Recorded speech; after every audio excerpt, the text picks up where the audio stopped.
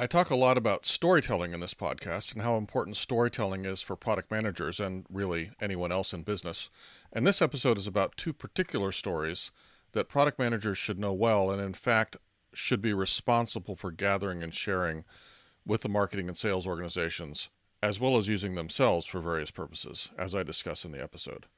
Basically, you should have these two stories in your back pocket is the bottom line.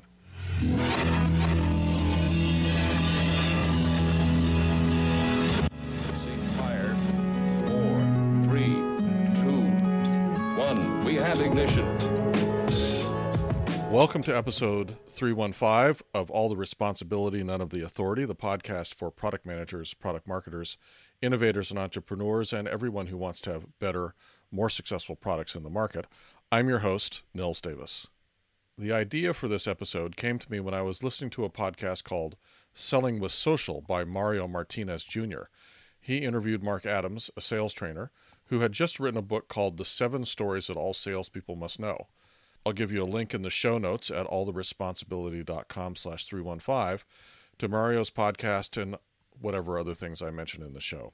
So Mark talked about these different stories you use in selling. There were 7 of them. But I thought that 2 of them in particular were very much the domain of product management to find, development, and give to the salespeople. In short, product management needs to take ownership of these 2 stories, one of which is a tragedy, and the other a hero's journey. I start out this episode with a short tutorial on an easy structure that you can use for telling stories. It has a nice resonance with my secret product management framework, which I talk about in my book, The Secret Product Manager Handbook. And then I go into these 2 key stories that all product managers must know and must be able to tell. Now, if you enjoy this episode and find it useful, please consider sharing it with your colleagues or friends and rating and reviewing it on iTunes or wherever you get your podcasts. Let's get started.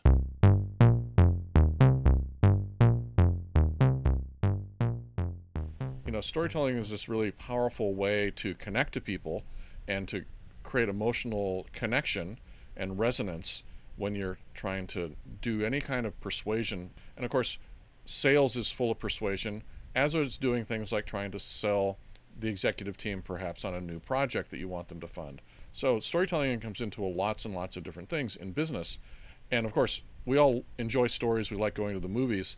And the movies, in some sense, and actually current TV, are the epitome of fantastic storytelling. We're not going to get to that point, but we're going to learn how to do some storytelling that will really enable you to become much more persuasive versus not having good stories.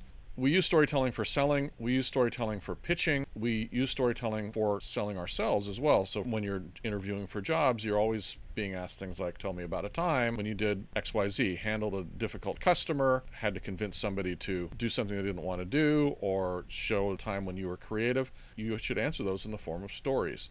That's the best way to answer those. What is a story? Well, we're all familiar with the idea of stories having a beginning, a middle, and end. Every time I've tried to learn how to tell stories better, that's always sort of the first thing that people say. Well, your story needs a beginning, a middle, and an end. And in fact, I find that to be not very valuable information. And so I was really happy when a few years ago I learned what I think is a much better way of thinking about stories.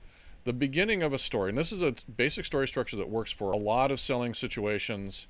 It's not going to get you an Oscar. It may not get you onto the TED stage, but it's going to work for a lot of the different types of stories you need to tell in the course of being a business person, whether that's product manager, sales, marketing, something like that. The beginning of the story is about a problem, or it might be about an opportunity that has not yet been realized. But you can think about it as a problem. There's some problem that exists. And then the second part of the story, the middle, is about what you did or what somebody did to solve the problem or to try to solve the problem. And then the end of the story is what the results of that were. So for example, here's a very boring story. I was really hungry because I'd skipped lunch. That's my problem. You can tell already this is going to be kind of a boring story. I was really hungry, so I skipped lunch. So I went to the store and I got some salami and some bread, and I came home and I made a sandwich. That's the solution. And then the results were that I was no longer starving because I'd eaten. And I was really happy, and it enabled me to concentrate on the work that I needed to do instead of focusing on being hungry. So that's the results. Not a very interesting story. Now, it could be we could make that into a much more interesting story. Or, well, I think that specific story, I'm hungry, I went and got some food, I'm no longer hungry, that's never that interesting. It might be that I hadn't eaten for 3 days because I was holed up in a mountain cabin with a broken leg and I was starving. Now that's the beginning of a really good story, potentially. That might make a good movie. Part of what makes a story good is how dire the problem is. And I'll talk a little bit about how to make sure you find the direness of any problem that you might be thinking about making a story about. That's the basic structure. Beginning is a problem, middle is a solution, the end is some results. This works for most purposes in business storytelling. There's a lot of other variations. There's like 27 different forms of stories and all this stuff, and Joseph Campbell, and there's a lot of more to be said about stories, but this will take you a long way if you just start out with this concept. There's a problem. I looked for a solution. I tried to find a solution. Perhaps I solved the problem, and then I had some results from that. We can call this structure the PSR, for problem, solution, results. This type of story that you're going to be using for sales, there's a couple of things you need to know about using stories in sales. For one thing, it has to be true. It doesn't have to be super literally true, but it has to be directionally true. Sometimes it's possible to take a story about somebody in one segment and sort of pitch it as being somebody in the client's segment. If you're trying to use these stories to help you sell, you might make that little sort of editing. The other thing that you might do is you might do a little bit of editing on, or wordsmithing, you might think about it as in terms of what the customer actually said. So the customer might have said, I got these great results, but they might not have articulated it very well, and I think it's very reasonable to sort of edit that result, as long as you don't change the meaning, but edit it a little bit so that it sounds a little bit better, so it flows a little bit better. I think that's a very legitimate change, sort of an editorial change to make. It's best if you can use the customer's actual words, but sometimes you have to rework those.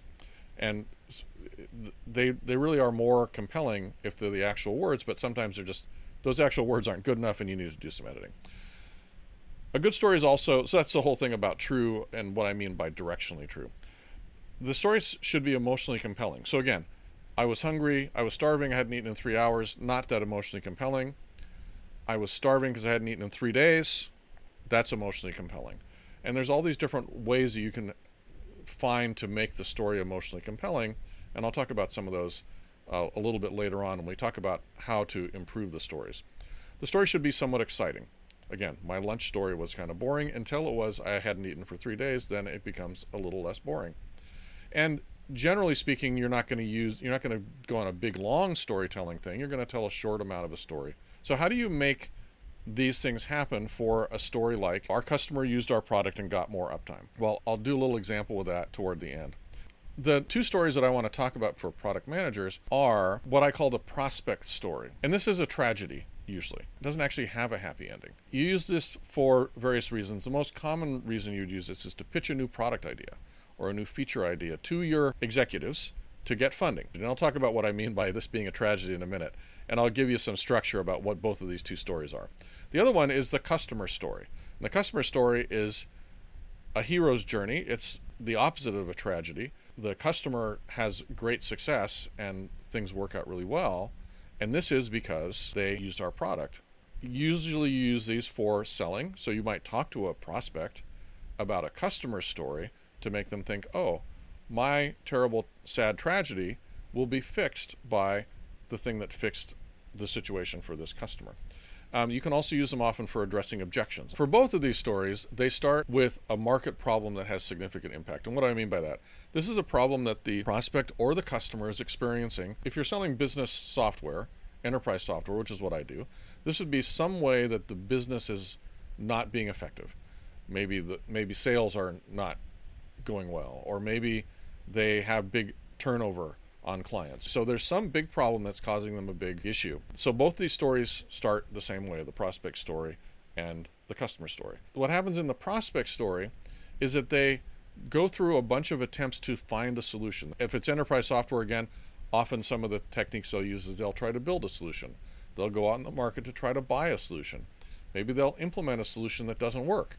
And the results are that they fail to find a solution and things just keep getting worse and worse. The situation gets more and more dire. So that's why it's a tragedy, because they don't have a good outcome at the end. And this is why we might use this story if I'm pitching to some executives about creating a solution to these people's problem. I'm going to say, they have tried all these things and there is no good solution out there for them. And I think we can build a solution that will enable them to have success. That's how I use that story. I paint this picture of a terrible, dire situation that this potential pool of prospects have, and then I say, we can solve that. So that's how you would use a prospect story. Now, the customer story is the opposite. Again, it starts with a problem, perhaps the same problem, because I now have a solution to that problem. The way that I talk about the solution is that they tried lots of different things, building their own solution, buying competitors, and at some point they found us, and suddenly their problem was solved. And then the results are all the good outcomes from getting those results. And those outcomes are business outcomes, like, for example, their revenue might start growing again, or they might have reduced attrition significantly of their customers, whatever it might be. You also want to tie in things like whether the person you sold to maybe got a promotion. And the reason you want to do that is because you want to put emotionally compelling stuff into your story. It turns out that for most people, business results, unless they are incredibly awesome, like a factor of 10, are not that emotionally compelling. What is emotionally compelling is, and our customer got a raise, our customer got a promotion, our customer was recognized for being the most effective sales manager in the company after implementing our software. Those become emotionally compelling. Now, another piece you're going to want to do, you're going to do the same thing when you're talking about the problem. You're going to talk about how dire the problem is from a business standpoint, but also how dire the problem is from the standpoint of your prospect as a person. They might get fired. They might lose their job. They might not make quota. They might not get home to see their kids' baseball games. If our solution is the type of thing that saves a lot of time, it may be that they're spending 47 hours a week creating the TPS reports, and our solution lets them create those in 5 minutes. Suddenly they're able to go home and watch their kids' baseball game. And that is a personally meaningful goal that's emotionally compelling if you're telling a story to someone, and they will glom onto that. So you need to have all these emotionally compelling components as well as business components. One of the things that, if you look at a lot of customer success stories that are like, go to any enterprise software company's website, or most enterprise software, any business product, go to their website and look for their customer success stories, they typically leave out these emotionally compelling pieces from the customer success stories. And the fact is that if they were to include those, the stories would get much better and much more compelling. Instead, they mostly talk about the business results, and it's leaving a lot of value on the floor, in my opinion. And I'm sure that all of these stories have emotionally compelling components, personal goals achieved, but you often don't see them. Anyway, so what do you need to have in order to be effective at creating these stories? Well, first of all, you need to have done market discovery, because you have to have market discovery to learn about the prospect's pain and then to tell that story. So you're going to go out and do market discovery in your market. You're going to talk to people that are suffering from all these different problems. You're going to find out what problems they're suffering from. You're going to write those things down. You're going to, after you hear about the same problem multiple times, you're going to say, there's a significant problem out here in the market. You hopefully will have a lot of quotes from your prospects, the people in the market, about how terrible it is to have this problem, all the things they tried, how often they got to go home and see their kids' baseball game, which would be never, because they spend too much time doing TPS reports. You need to do market discovery to find these prospect problems, the prospect stories, because it's all about what's happening to the prospect. To tell a customer story, you need to have successful customers who have implemented your solution and solved that big problem and have results and got their promotion, as well as having the business results. If you don't have market discovery, you really are going to have a hard time telling these stories, because what you are going to be tempted to do is to make them up. Sometimes that works, but usually it doesn't. It turns out that if you haven't really found a legitimate market problem out in the market, and you're just creating a solution because you think in your brain that this problem must exist, or maybe it's a problem that you perceive, products that are built on that structure typically fail. Almost always. It's very rare that a product conceived in that way succeeds. Sometimes happens, very rare. If you don't have customers yet, you can still kind of make up a customer-like story. Now, you still won't be able to have the emotionally compelling personal results, but you can talk about how the problem will be solved using your solution. You might be able to imply some potential personal results, like this will take a process that takes 5 hours to do down to 5 minutes, and that will give you time to do X, Y, and Z. But it's much better to have the actual customer stories. And of course, if your product really does provide that solution, you should be able to get those kinds of stories relatively quickly. And you should always make sure to ask for those. If you have a customer who's successful, you want to say, well, what were your business results? And you also want to ask questions to get at the personal results. How did that make you feel? Did you get a promotion, or did you get any recognition for solving this problem? Now, the way that you use these stories, I've kind of talked about this already a little bit. You use the prospect story to pitch new ideas to the executive team. A problem with significant impact to the customer, talk about all the things that they tried and how they were unsuccessful finding a solution. You're going to then pitch that if we create a solution, we will get the following benefits, or our prospects will get the following benefits, and they will be much happier, and we will ride off into the sunset making a lot of money. So that's how you use this prospect story. It's really about pitching the idea of building a solution to a problem that you found in the market. In fact, you would typically not use this story in selling. Now, you'd use some of the components, because the components, right, the problem is the same problem that your customers have. But what you're going to use when you're selling is you're going to use the customer success story. Because what happens in the customer success story is this fantastic moment when the customer discovers your solution, and then they implement your solution, and they have these fantastic results. That's the way that you use this. So this one is really used in a customer situation. You can use variations on these as well for not just for pitching to a prospect. You can use them for handling objections as well. So for example, if the prospect says you're trying to pitch your solution to a prospect, and they say, well, you don't have feature X and your competitor has feature X, and we really want feature X, then you hopefully have a customer story in your back pocket that says, well, we had a customer, they also wanted feature X, and they were disappointed that we didn't have that, but they decided to go with us anyway, and now they're using feature Y on our product, and actually they're super happy. And I just recently talked to them, and they said they don't think there's really any need for feature X because they have feature Y. Some story like that, right? So that's how you might use it to handle a story like this, to handle an objection. So let me just tie this into, if you're familiar with my book, I have this structure in there that I call Secret Product Management Framework. And the basic idea is that what product management really consists of is 3 main things. It's finding and validating market problems. In other words, finding problems that people out there in the market have and that are so bad that they're willing to spend money to solve them. So we find those problems. We then create solutions to those problems, or we work with our development team typically to make the solution. And then we take the solution to market, which means finding other people that have those problems, letting them know we have a solution, and telling them why our solution is superior to their other alternatives. That's essentially the framework. Find a market problem, create a solution, take the solution to market.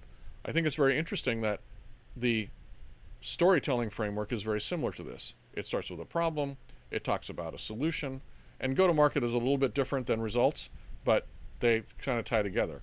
In market discovery, we learn about the potential problems out there, and we validate that they're terrible. And then when we create the solution, in order to have anybody even decide to work on our solution or to give us funding for it, we have to tell the stories about the problems that we found and how terrible they are and how we can have a big impact by creating a solution. And you use those stories not just actually for your executives to sell the idea of the product, but also with your development team so that they can get engaged in creating it. And oftentimes they'll create a better solution if they really understand the problem, rather than just you tell them, I want this feature, I want that feature. And then finally, marketing and sales use these stories to go to market, and they use the prospect story actually to do marketing. What marketing really is trying to do is to find other people with these problems. And so they're going to be using the problems that you discovered as part of the prospect story. And they're going to say, hey, if you have this problem, this terrible problem that we know people have, you should come look at our solution because we have solved it. Right? So that's how the prospect story plays into that as well.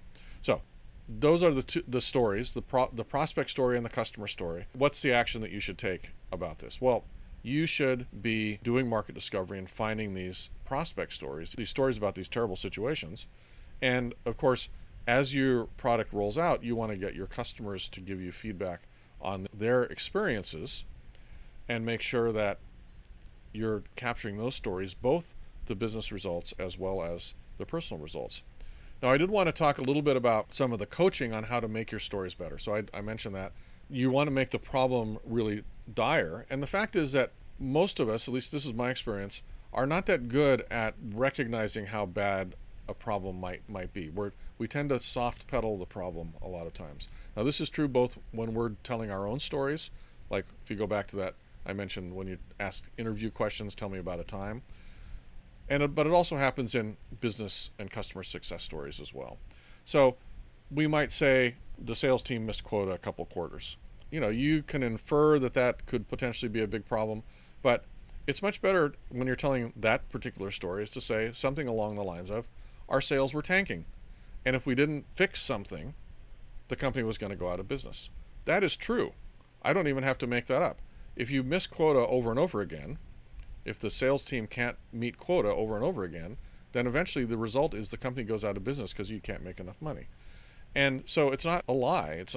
But it is pointing out that, the outcome of this particular problem is the company goes out of business eventually. Or you lose all your good salespeople. There's all these different things that can happen. Certainly, if you're a sales manager in a company that can't make quota, you're probably going to get fired.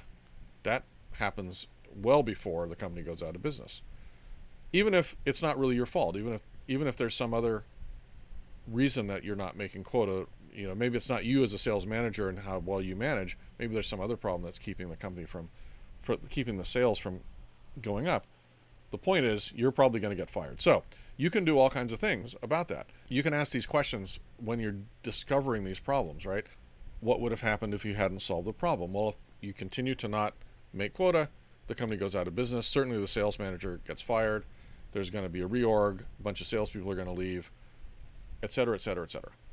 Now, what if it's a different type of problem?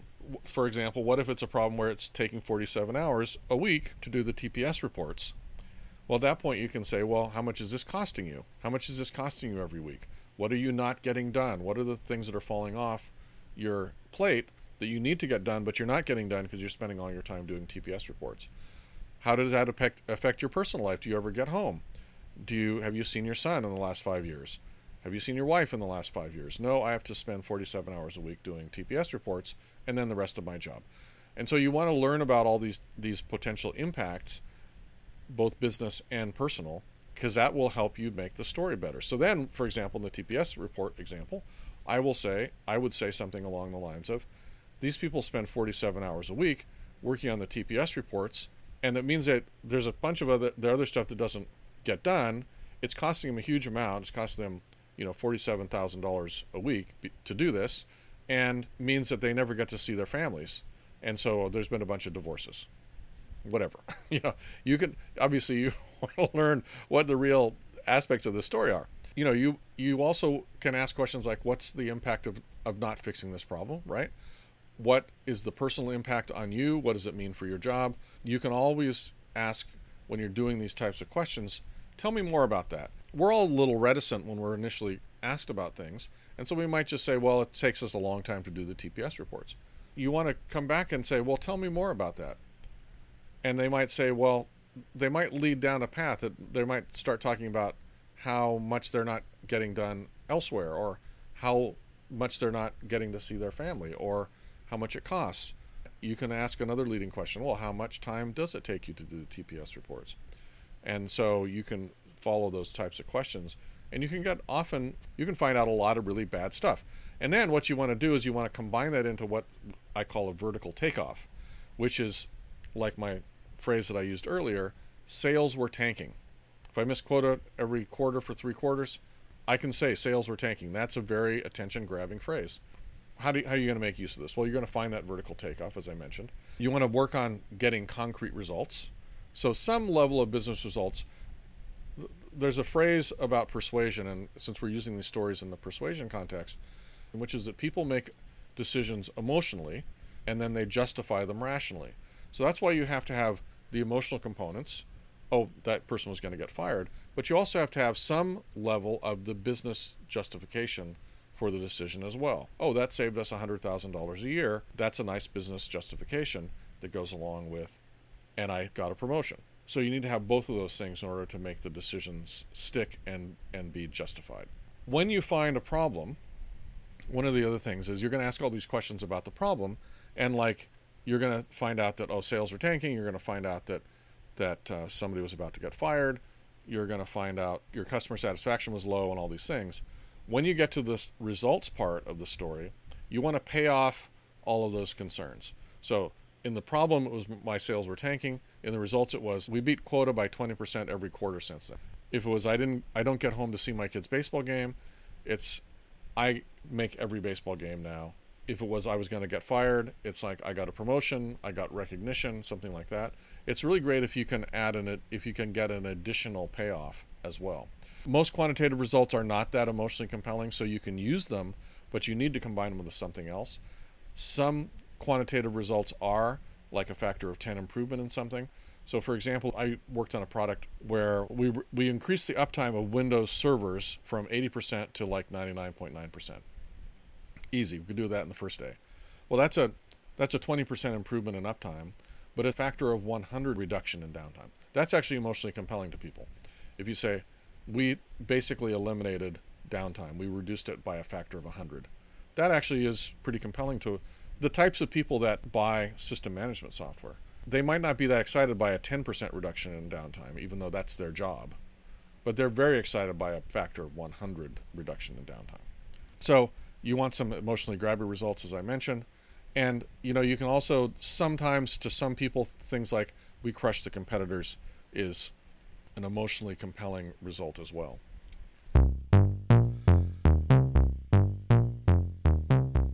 I hope you found that discussion of these two key stories that product managers should know useful and that you'll be able to apply that in your own work. For more information and to find useful links to related information, check the show notes at alltheresponsibility.com/315. Don't forget, I do a live video series on YouTube on Monday nights at 7:30 p.m. Pacific Time, link in the show notes, if you want to join me live. And of course, you can watch the archived videos at any time. Please consider sharing this episode in the podcast with other product managers or interested people. You can click the like button on the episode or leave a review on iTunes or wherever you get your podcasts to help other folks discover the episode and the podcast. Until the next episode, this is Nils Davis signing off. Thanks for listening.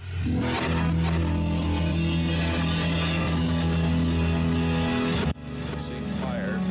4, 3, 2, 1. We have ignition.